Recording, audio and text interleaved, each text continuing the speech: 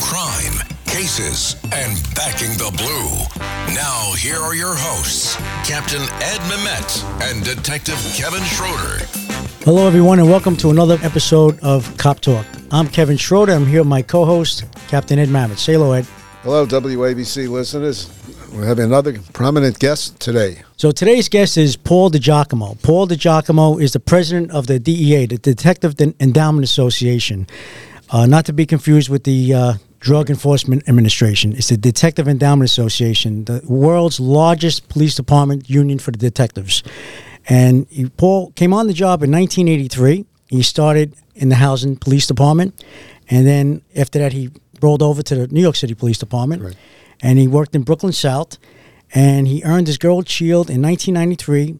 And in 1994, he became a DEA delegate. So, Paul, welcome.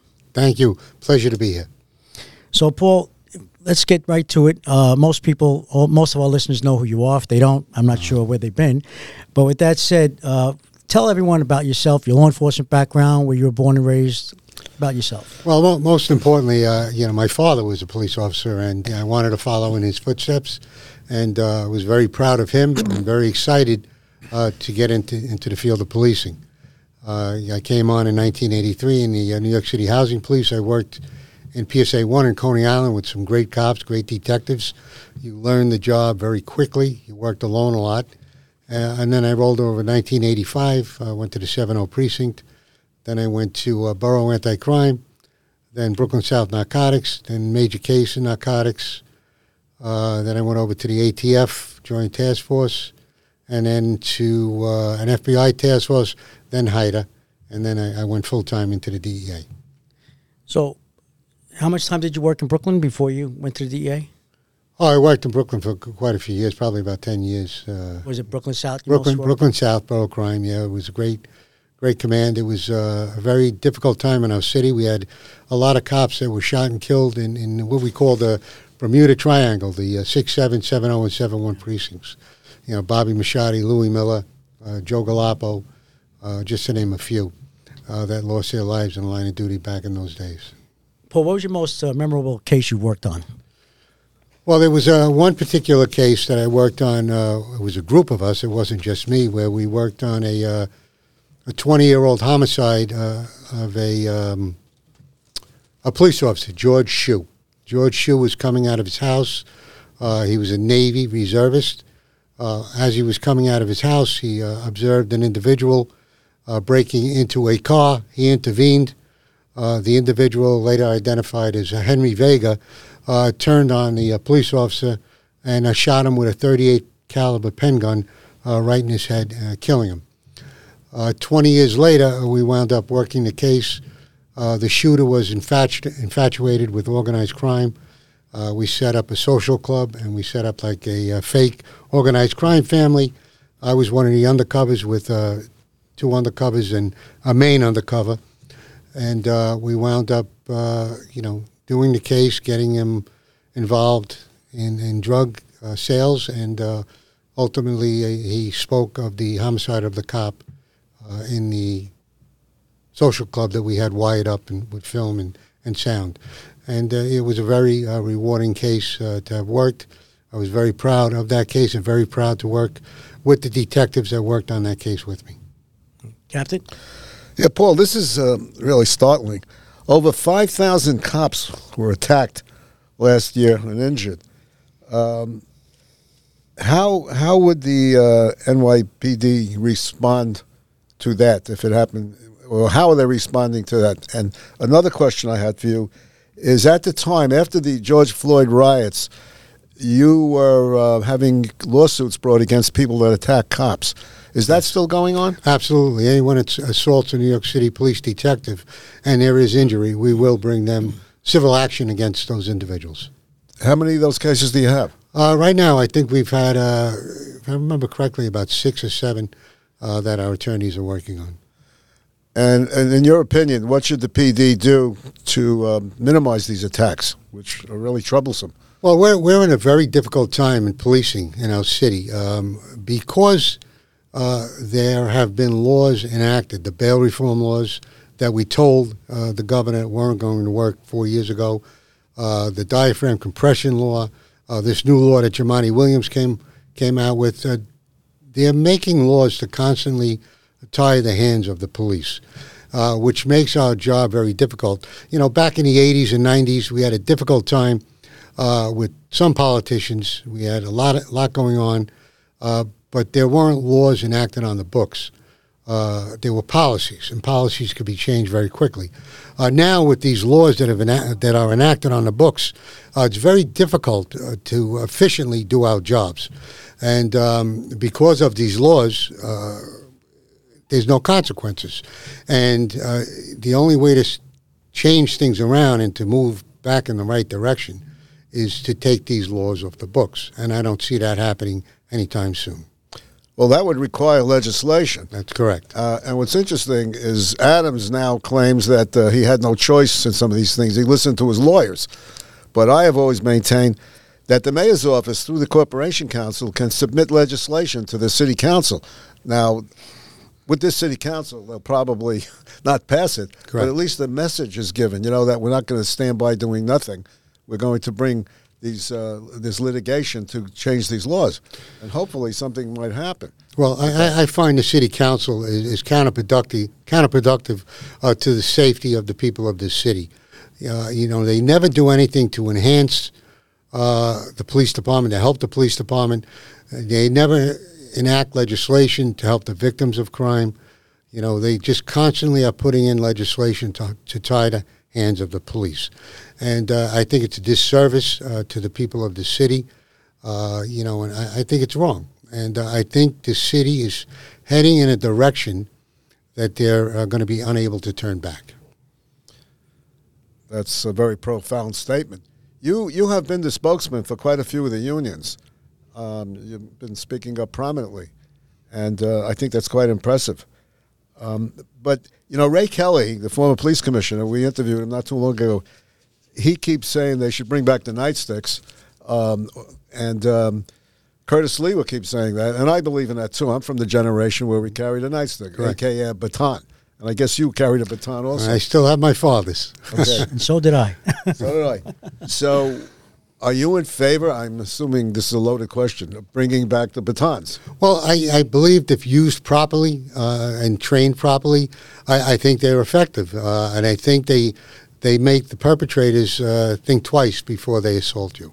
And that's the problem. It's just that, there's a sense of fear on the police part, and there's a sense of being emboldened on the criminal part now. And they're not afraid of the police. They're not afraid to assault the police. And it's a big problem because, another big problem that's part of this whole equation is CCRB, the Civilian Complaint Review Board. They keep trying to grasp more power, and they are. And they're over-budgeted and an incompetent agency, and they're cop haters, and all they do is try to hurt the cops. We're in the process right now. We brought a lawsuit against an individual investigator at CCRB and suing CCRB as a whole as well because, again, their derogatory sense towards the police has to be addressed, and they have to be pushed back. That's a great idea. Bravo. Thank you. Paul, as a DEA head, what is your responsibilities and goal? Well, the responsibility is, one, to represent our detectives in any type of disciplinary conflict, which we do. We also administer health benefits, prescription drugs, eyeglasses, and dental to both active and retired New York City detectives. And we also sue different perpetrators that assault our detectives. And again, to reiterate, we're suing the CCRB as well for their, inept attacks on our members. And tell me about your charity work. I know the DEA is very involved with charity work. I know you're very involved with the widows and children. Mm-hmm. Can you tell us about that? Yeah, well, unfortunately, because of 9/11, I think we have the highest amount of detectives in all the ranks that we lost in 9/11 because it was the largest crime scene in the history of the NYPD. We had detectives naturally down at Ground Zero. We had detectives at the landfill and detectives at the morgue. And we've lost hundreds of detectives to post 9/11 cancer. And as we sit here right now, there are hundreds that are sick with cancer. So we represent those detectives, and when they pass, it's as they've been shot in the line of duty. They get the same benefits that you rightfully deserve as being shot in the line of duty. And COVID as well. We lost 8 detectives, more than any other rank in the New York City Police Department during COVID, because our detectives were out in the hospitals interviewing complainants. They were in close quarters in the box in the room where we do interviews of perpetrators, and they were out in the streets on a regular basis, and they paid the ultimate price, both in 9/11 and also with COVID, where they gave their lives. And we treat those families just as if it was a detective shot in the line of duty. And those people are very special people to me. I was brought up to go above and beyond for those families, and that's something I live by, and they're very, very special to myself and very special to the DEA as a whole. Handling legal matters is stressful. So, let the law offices of Frank Bruno Jr. provide you with the insightful counsel you deserve. The law offices of Frank Bruno Jr. has successfully handled thousands of cases for 25 plus years. They focus on elder law and estate planning, but are equipped to navigate you through all stages of family law and divorce to real estate law and probate. The law offices of Frank Bruno. Call 718-418-5000 or visit them at frankbrunolaw.com. That's frankbrunolaw.com. Frank Bruno. He's your numero uno. Paul, what would you say are the challenges today with for the NYPD detectives? I know there's many of them, but just to name a few, what would you say are some challenges? Well, the main challenge I believe we have right now is manpower. In 2001, when 9/11 happened, we had 7,500 detectives. Right now, we have about 5,300 detectives, and we're doing more investigative steps now than we did then. We're doing counterterrorism duties now, which we didn't do then. And the caseload in some of the detective squads, in the busy squads, are carrying anywhere from 300 to 500 cases per detective. So that's totally unmanageable. It's not fair to the detectives, and we need more detectives to efficiently do our job. So the detectives, they come from patrol, correct? There's a white shield, and Right. then go through the process, and they're in a squad for... Yeah, the white shields, they go into anti-crime, and then they do that for a while, and then the CO puts them up in the detective squad. But there's no cops on patrol either, so there's nowhere... There's no anti-crime either. Yeah. Well, it's unfortunate because policing is a dying profession. And it used to be something where people wanted the job. Used to have 50,000 people apply for the job, and they don't have that anymore because of all the politics involved. You don't have the backing of the politicians, both on a local, a state, and federal level, which we've never seen before. We always had maybe one entity of government that didn't back you, but now it's all 3 entities of government that don't back the police. And it's not a rewarding job for these new kids. Nobody gets paid enough to get verbally and physically abused the way New York City police officers do. And it's out of control. And it's got to be addressed. And we got to focus on the cops. We got to focus on the victims of crime and stop pandering to the people that commit the crimes. Yeah, it's how many active detectives, you said? About 5,300 right now. And how many retired detectives, members of the DEA? Well, in total, we have about 18,000. 18,000. Yeah. Okay. Captain? It's interesting. When I was a detective, there were approximately 3,000. So the number has more than almost doubled. Yeah. But I guess the workload has doubled and the size of the department has doubled. Well, now we have detectives in narcotics. It's not just the squads. Years ago, right now we have them in narcotics. We have them in counterterrorism. We have them in community affairs. We have them in the Joint Terrorist Task Force. We have detectives all over the world doing counterterrorism duties, keeping this city safe. So it's a little different, but... we don't have enough detectives, and that's the problem. There are days in busy detective squads where we have more bad guys in the detective squad cage or cell than we do detectives working. in that squad. Yeah. I believe it. Yeah. You know, Our squad's overwhelmed. You're speaking about narcotics. You know, there was a time I was 7 years in narcotics. It was called the Narcotics Bureau. Yeah. At that time, the detective was not a bureau; it was the detective division, Right. and the units under that were the bureaus. So, narcotics was the largest bureau within the detective division. We had approximately 400 people. Yeah. And that was back in the late 60s, early 60s, late 60s, when the drug problem was pretty high. It was heroin. Yeah. So, And we have to remember also, we're very honored and privileged to have ESU, the Emergency Service Unit, are all detectives, or mostly detectives now as well. So out of that 5,300, you have a lot of different groups in there. It's not all detectives doing detective work in detective squads. Everybody does their specialty in counterterrorism, in emergency service, community affairs, accident investigation.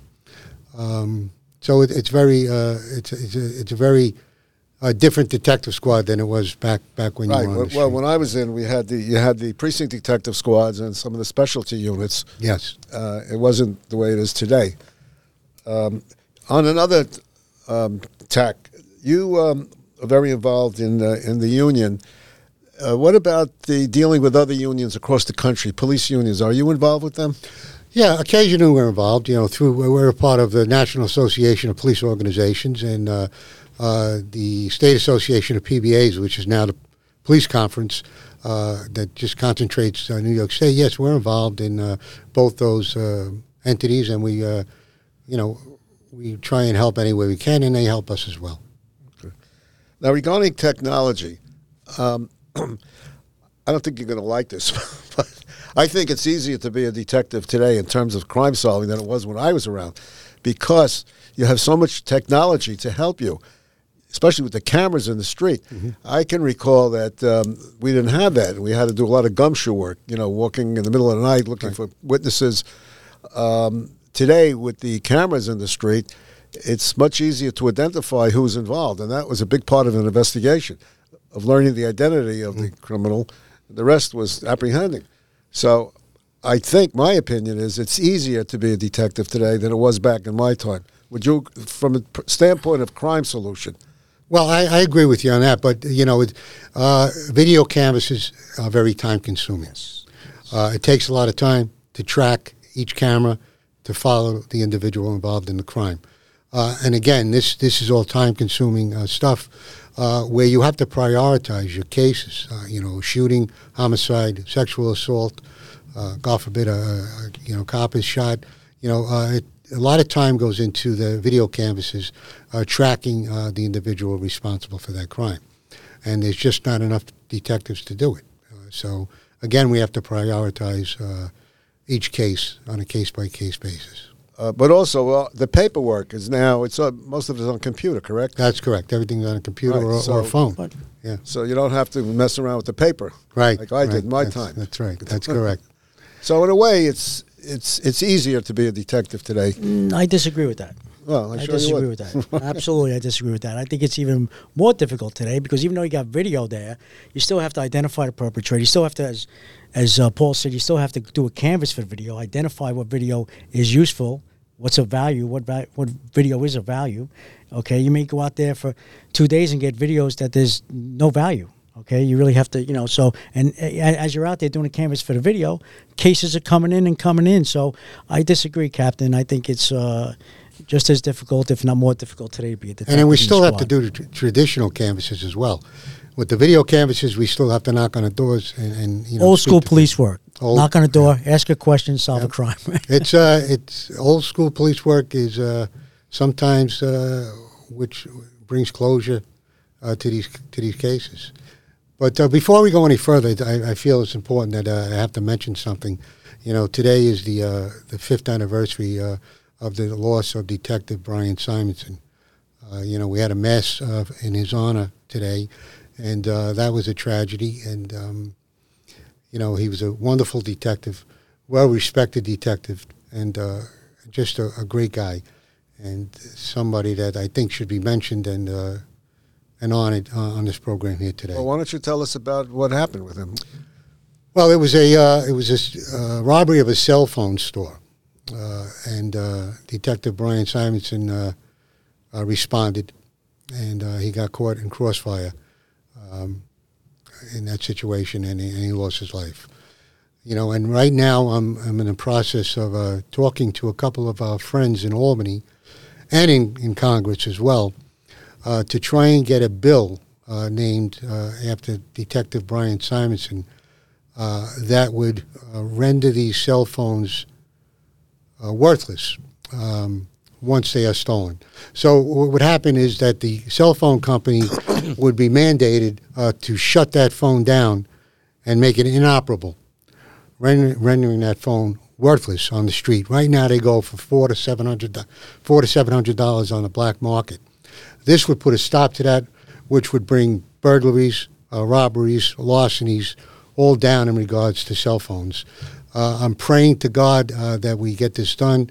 It's starting to get some movement, and that legislation would be named in the memory of our hero detective, Brian Simonson.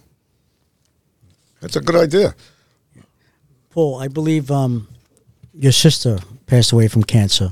Yes. And she was also a 9/11 responder. Yeah, my sister was worked for the Humane Law Enforcement. She was a investigator with the Humane Law Enforcement, and she was taking, she was there at the rescue and recovery, but she was also taking the animals out of the buildings in 9/11 and all downtown Manhattan here, and we lost her. We lost her to breast cancer, and she was a wonderful girl, great person. Very proud of her son. He just became a fireman, and he's also a doctor of physical therapy as well. So his mother is very, very proud of him, looking down. Nice. What a good kid he turned out to be.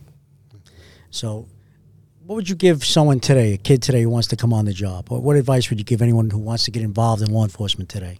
Well, I would have to be quite honest with that individual and explain the difficulties in law enforcement today, and the oversight of law enforcement today. The NYPD has more oversight than a neurosurgeon. For God's sake, it's ridiculous. You have the 5 district attorneys, you have the Attorney General, you have the FBI, you have the DOI, CCRB. That's right. Yeah, CCRB, DFI. IAB. You have so many people looking at everything you do. As I said earlier, a neurosurgeon doesn't have the oversight that cops have. And I would just be honest with the people looking to come on the job and let them know what they're getting into. May not. It's not like television. It doesn't, work out that way. It's a lot of stress, a lot of pressure, and unfortunately, because of what's going on, suicides are up in policing, not only here in New York City but across the whole country. Because the pressures that these poor young cops go through today are very, very difficult. We didn't have to go through those pressures as young cops. They're not as bad. They weren't as bad then as they are now, and they got a tough job. Yeah, true. You mentioned suicide. We've had several people on this show that are involved in suicide prevention. Right. Is the DEA doing anything special for your members in regard to the suicides? Absolutely. We have a pool of psychiatrists and psychologists that help our members that are not affiliated with the NYPD, because there's always that sense of embarrassment if the person reaches out for help and the job finds out about it. There's that label that goes on you. So we've helped quite a few of our members outside the department get help, and it worked very well so far. They used to call that the rubber gun squad. Do they still call it that when the cops' guns are taken? Yeah, well, that's not fair because I don't like talking about individuals that have a lot of issues that they go through. They could have been involved in a shooting. They could have saw their partner die. That takes a toll on anyone in any profession, in the military, the police department, the fire department. There's a lot that goes on behind the scenes in our world. And there's nothing wrong with talking to somebody to get help to get you through it. Yeah. So, Paul, I believe you'll be stepping down from the president as DEA come this summer. Yeah, I have 40 years in the police department, and I've been involved in police unionism since 1989. But I'll be aging out shortly after the new term starts. So I just don't think that would be in the best interest of the DEA and the members if I were to run. There's a new ticket put together for Team DEA 2024. That team consists of a majority of the team that I'm working with now and worked with for years prior to this. And I think they're well versed on what needs to be done in the DEA, and we'll build upon what we built moving forward. Okay. And what's next for you? Well, next is a couple of weeks off, and then we'll figure it out. I have a couple of job offers that I have to figure out. But listen, it's a very emotional time for me. It's something I'm going to miss. Sure. This was 40 years of my life in policing, and there's times I'm happy and I say it's time to go, but I feel good about it, and there's times I'm very sad about it. So, but it's difficult, but everybody's time comes, and in June I'll be stepping down. I will not seek re-election into the next term, and the people that are running in the next term will carry on, what we've done in the DEA and move it forward. Captain? Paul, I empathize with you because I did 40 years, and I know the feeling. It's going to take you a couple of years to recover. Believe me, you'll have dreams about the job, and it's a tough adjustment after 40 years. Yeah. But for those listeners, Paul mentioned aging out. What he meant was the retirement age. The mandatory retirement age for the New York City Police Department is 63. Unfortunately, it's been tried. People have tried to extend it, but they're stuck at 63. Yeah. And the fire department's 65. I never understood that. But and the Jersey State Police is 55. Oh, yeah. But again, like I said, I'm very happy with my career, and I was very proud and honored to be a cop, a detective. I never thought I would be the president of the DEA, and it's something that I wish my father was here to see. He would have been very proud of it. And I'll always be here to help a detective, line of duty family members. That's something that I will always, put as a priority in my life, whether on the job or off. You're also the president of the Columbia Association, correct? I was. No, I was the president of the Columbia Association quite a few years back. My father was as well. Wow. And that's something that was a very honorable position as well. It's something that I enjoyed. But anyway, I have St. Patrick's Day coming up soon, and I look forward to being at the parade with the canteen and at the pier after. That's something that's very, very fun, and a tradition that's been going on for years and years and years. Yeah, true. Any last words, Captain? No, I just think that Paul was a very interesting guy, and I think he's got a career ahead of him. Oh, thank you. Well, I got to say this was truly an honor to be here today, and I want to thank you both for having me. And thank you. You'll always have my door's always open to both of you gentlemen. Thank you. I really appreciate it. All you have done, Kevin, speaking of which, for our line of duty families with Stephen Van Zandt, you've raised hundreds of thousands of dollars for the DEA Widow and Children, and that's something that needs recognition, and I thank you for that very much. And Captain, I love speaking to you. Your old stories, and they're great stories, and something that you should read my thesis that I wrote in 1975. I will. It's in your office. It is in my office. Okay, I'll find it and I will read it.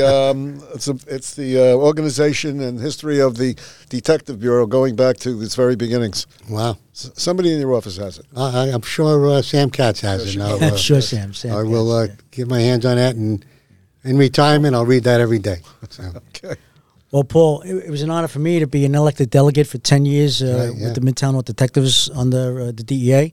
It was a great run, and it's a great union, protecting the NYPD detectives, active and retired, and fighting for all the right cause. So thank you again for being here. We wish you luck in your retirement, but you still have, I think, a lot of work to do before you leave. We got a couple of months to go. So. Yeah, you have a lot of work to do before you leave. I'm here till June, so thank you. I appreciate it. It's going to be a lot of work, but thank you again. So everyone, Paul DiGiacomo, president of the DEA, NYPD Detective Union, one of the largest detective unions in the world. And at this time, I'd like to thank everyone for listening. And if you like what you hear, please subscribe. You could also follow us on Twitter @CopTalkWABC. That's @CopTalkWABC. Until next time, be safe out there. God bless law enforcement throughout the world, and God bless America. Thank you.